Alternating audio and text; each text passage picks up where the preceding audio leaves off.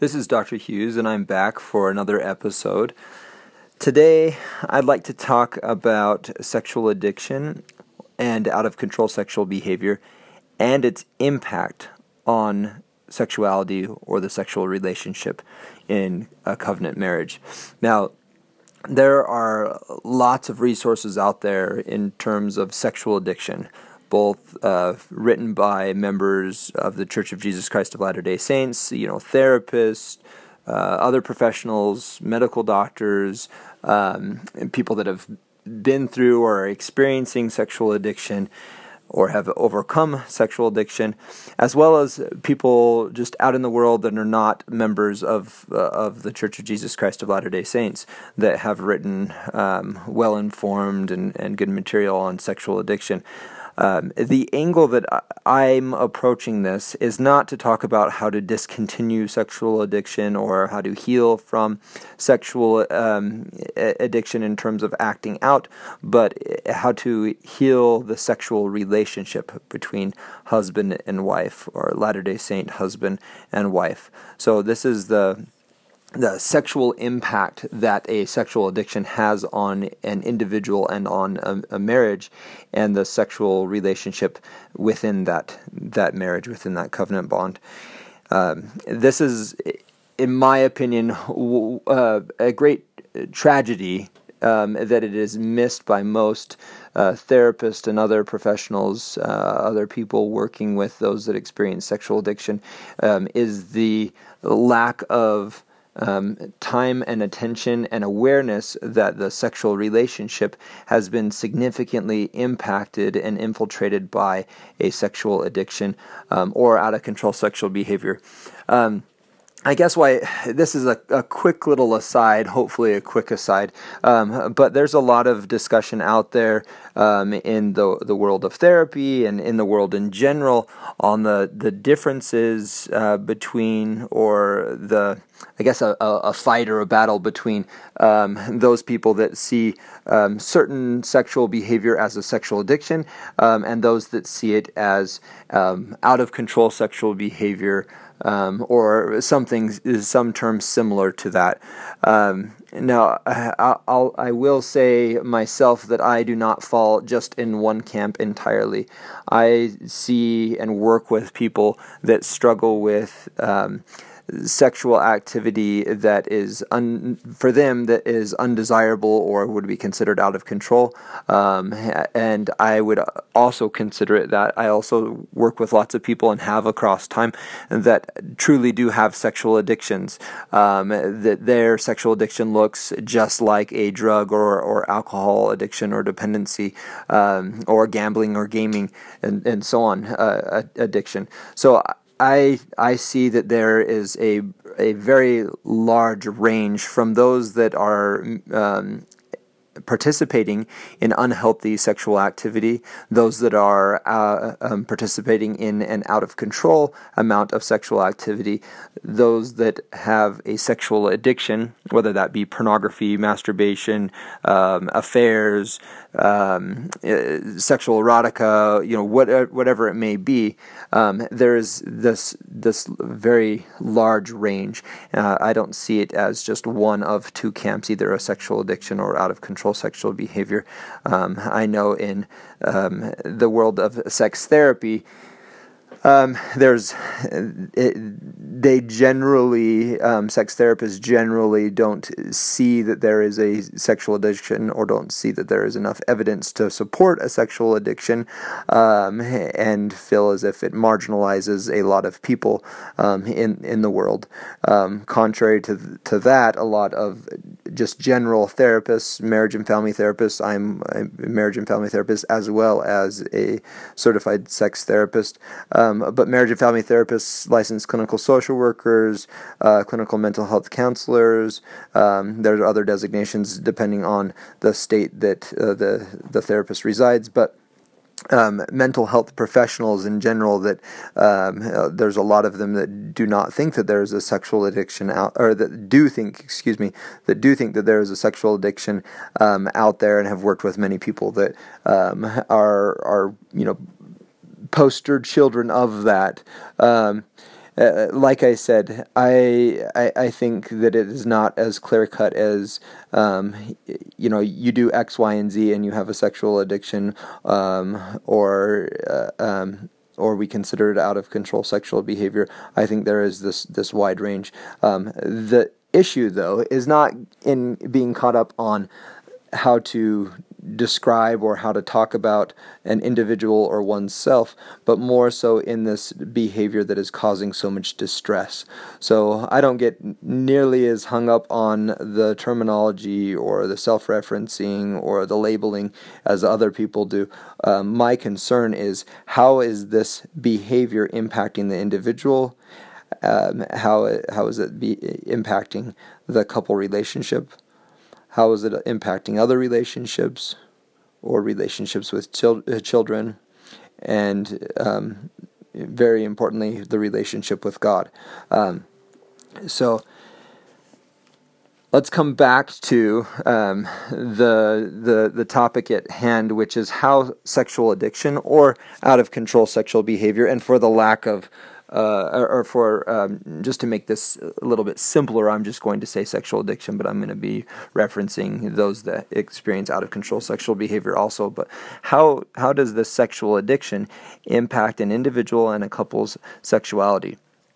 There's not as much research out there as one would like, but one of the significant ways that a sexual addiction impacts an individual's sexuality and therefore a couple relationship, because a sexual encounter between two people is made up of just that, two people, so two individuals. So their individual sexuality gets brought into this couple interaction, this couple relationship, and the first area that I'd like to talk about that's impacted is connection. So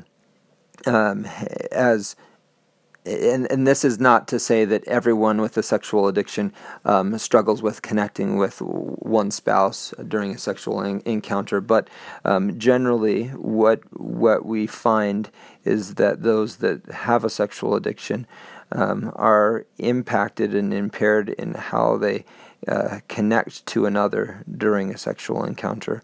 So they're not that they are necessarily objectifying their spouse or their partner, but there may exist a lack of emotional connection, a lack of I'd say even physical connection.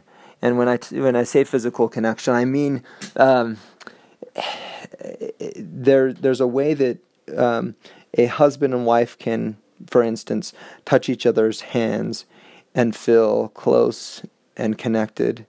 And there's a way that a husband and wife can touch each other's hands and feel the absence of that. Just feel like they're touching almost any other object. And those of you that are human beings out there know what I mean. Those of you that have had a romantic partner, a girlfriend, boyfriend, husband, wife, whatever it may be across time, which probably consists of just about all of you listening, those that are human beings out there that have been in love, that have felt a strong, not just physical attraction, but attraction and desire for another person, know the difference between those times when you are touching them through connection and those times that you are touching the other individual and connection is lacking or connection is missing. And in therapy, I often reference, when I'm discussing this with my couples, I'll often reference early times in the dating period where there was, maybe the first couple of times they held hands, or they sat and watched a show or a movie together, or they talked late at night on the porch, and their hands almost made love with one another in a very respectful way. If you'll know what I mean, where this hand holding, this touch was so intimate, was so bonding, was so sorry, my speaker just went off. It was so filled with a desire to know the other, that this physical touch felt like more than just hand holding. There was a connection, a deep connection that exists there, and this is the connection that I'm talking about that oftentimes is lacking or missing in a couple's sexual relationship when a sexual addiction exists, and not always from the partner that struggles with the sexual addiction. Sometimes, and a lot of times, it's the spouse that is preoccupied with or concerned about their wife or their husband's sexual addiction. Are they objectifying me? Are they thinking about something they saw in pornography? Are they thinking about the man or the woman that they slept with last year, or that I just found out about?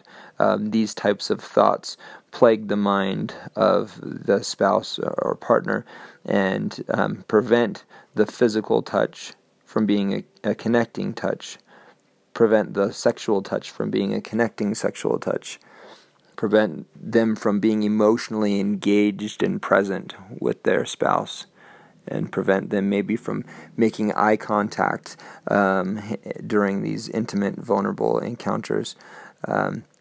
There's lots of examples that could be given in this regards, but those that have had a sexual encounter with somebody that's struggled with a sexual addiction, or those that have struggled with sexual addiction and had a sexual encounter with their spouse or partner, might know what I'm talking about, where they are there with them, they are doing this physical act of sexual intimacy, but they may as well be on a different planet because there's an absence of physical, emotional, sexual, spiritual connection in the encounter.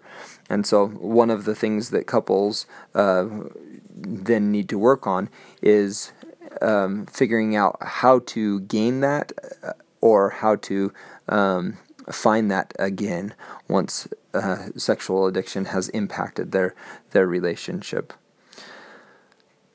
Another way that sexual addiction impacts the sexual encounters is those that have fallen into sexual addiction often start their addictions at a pretty early age. I've worked with a number of people where this is not the case, but generally speaking, there's an early onset of this sexual addiction or preoccupation with sexuality or sexual or being sexually out of control.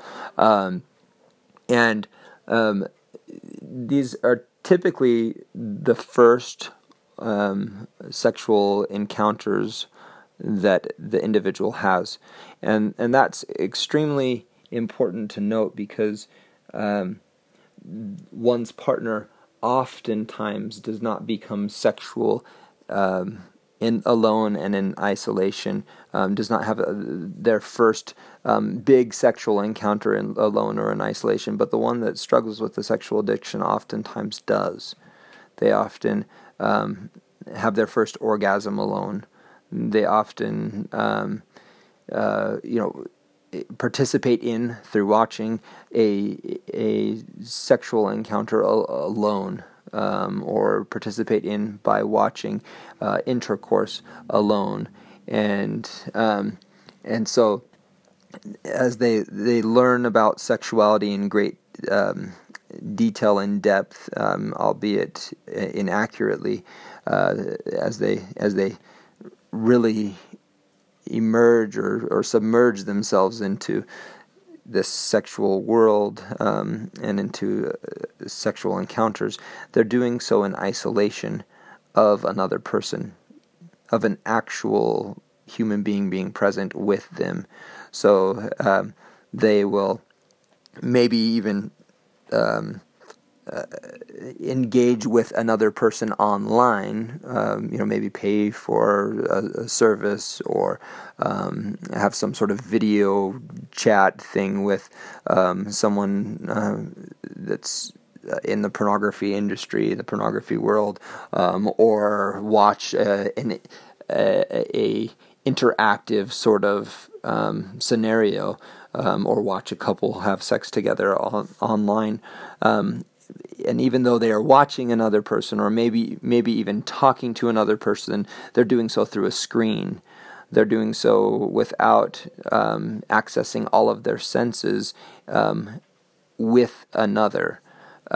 So they don't have to be concerned about or take into account things that are present when being sexual with another person, like what their experience is like, or how their body feels while they are engaging in XYZ, or any number of other things that are present when there is another person in the room. So they become sexual in isolation of another human being, another actual human being. And so what happens across time is there's more and more of this kind of activity, and this individual learns and equips themselves with sexual software that doesn't work very well with another person in the room, in the bedroom with them. And their spouse oftentimes has become sexual to great lengths, or to maybe shallower lengths with another person. And oftentimes, especially as Latter-day Saints, this other person, this spouse, is being sexual for the first time, or engaging in sexual activity for the first time with this spouse that it has struggled with this sexual addiction. All right, let's see. I'm going to move on from connection, and I'm going to talk about safety and vulnerability. I'm going to, and I want to reference Sue Johnson, who is one of the founders of Emotionally Focused Therapy, EFT.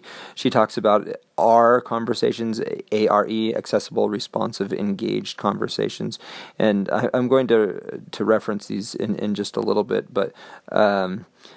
In terms of safety, in terms of improving safety and vulnerability in a couple relationship, but when a sexual addiction exists in a relationship, there becomes a significant lack of and deprivation of safety and vulnerability in a couple relationship, and this permeates into the sexual relationship as well.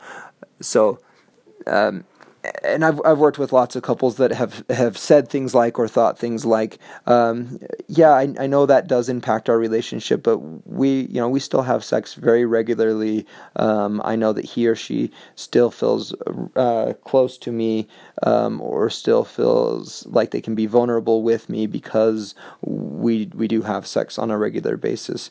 And what I often conclude with them, or end up discussing with them, is don't mistake your partner's willingness to have intercourse or engage in a sexual activity as safety, them feeling safe and them feeling vulnerable. Because a lot of times a betrayed spouse, a very hurt spouse, will still be open to sexual activity, and a lot of times it's for the fact of them trying to create safety. If I have sex with her, if I have sex with him, then they are less likely to look at pornography, to step out on me, to reach out to their affair partner again.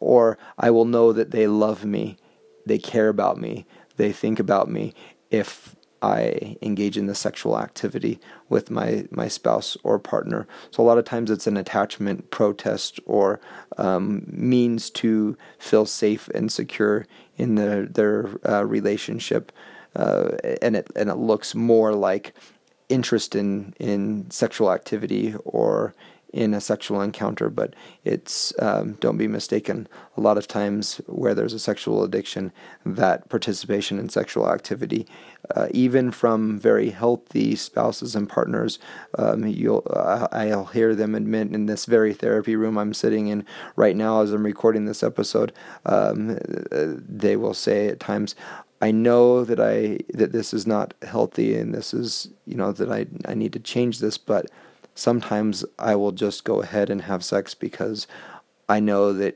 he will be fulfilled, or that she is less likely to contact so-and-so, or so that I can feel that they care about me. However, those are not viable long-term answers. While they may alleviate some distress in the short term, those are not really viable short or long-term answers to the problem of that safety and vulnerability. What can help with that are these ARE, accessible, responsive, engaged conversations that Sue Johnson talks about. So even though the individual may still struggle with sexual addiction, and I'll build on these two principles I've talked about: connection, safety, and vulnerability. By having these conversations, these accessible, responsive, engaged conversations, before, after, and sometimes even during, and during may look different than a typical conversation, what can be created is a space for connection to exist, is a space for the partner to feel safe so that they can then be vulnerable. All right, I do want to talk about sexual performance next. So there is some research, and I want to be really, really careful about this, because men are very delicate in the sexual world, contrary to what you may think, especially about myths and misconceptions that exist. So there is some research that says that erectile dysfunction is more likely for those that struggle with sexual addiction or have experienced sexual addiction. There's a Nobel Prize winner that talks about a supernormal stimulus, I think is what it's referenced as, and he's talking about these stickleback fish, and these fish, when they are in mating season, they'll have this deep red underbelly that kind of scares off the other male fish. So they're male fish that have this, and I think sort of attracts the female fish. And in this Nobel Prize winning research, what Nico does is he introduces these oval-shaped, so they look like these male fish, these oval-shaped objects into this regular mating area where the stickleback fish exist, but he creates these deep red underbellies that are really very accentuated. They are therefore these supernormal stimuli to the normal stimuli of the red underbelly of the stickleback male fish during mating season, and so what it does is it elicits this supernormal supernormal response, or super typical response. So the other male stickleback fish become heightened even more in their aggression towards these fish, and so on. And pornography does much the same thing, in that it creates this super normal sort of experience, and someone can get an individual that is exposed to a lot of pornography that is very unrealistic, mind you. That's it is digitally enhanced. It is whatever an individual can imagine and think of in the moment. It is a novel, a new, every second. It is the extreme fantasy to the nth degree. So these supernormal stimulus. What can happen is, when that individual is then exposed to or participating in a typical or a normal experience with another human being that is not these digitally enhanced and novel, every couple of seconds novel image person, but it's just this, referencing the stickleback fish, just this normal stickleback fish. It can impact the male's sexual performance and reduce his physiological expression of arousal, his erection.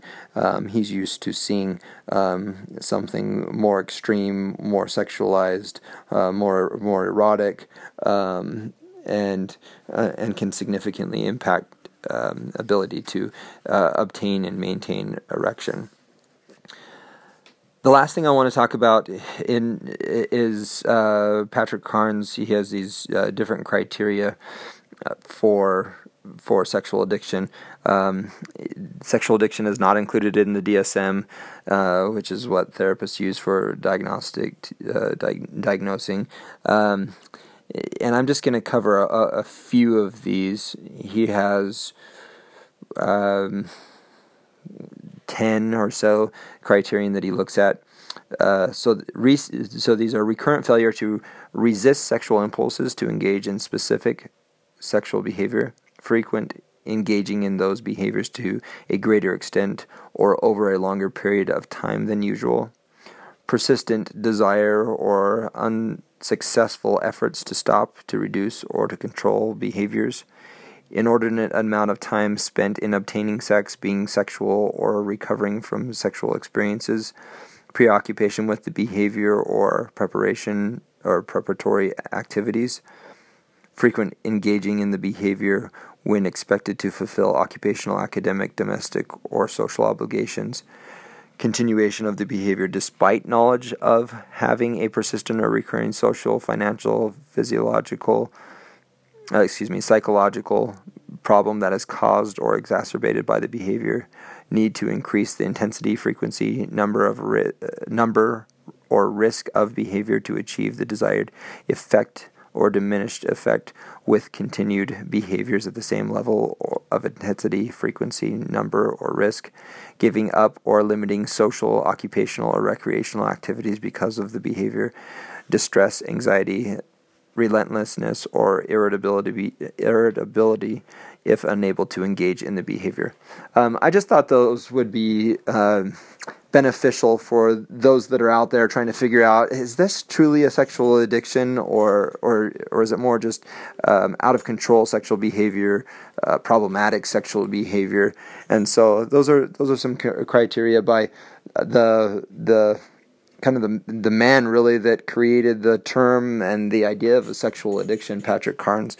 So some useful information for you to look at in regards to maybe diagnosing and working with a sexual addiction. But the thing that I really want to go back and highlight, and I didn't talk about all of the ways that a couple can be impacted in their sexual relationship, but I did mention some significant ones, is that couples that struggle with sexual addiction, both partners can be impacted in terms of their ability to find and be receptive to connection in all of the different ways that connection may manifest during a sexual encounter. So they may not learn how to pair connection with sexuality, or they may be so preoccupied with their spouse or their partner's addiction that they cannot find connection, or they may be so preoccupied with doing their spouse's addiction recovery that they are not connecting during sexual activity. Sexual dysfunction can exist,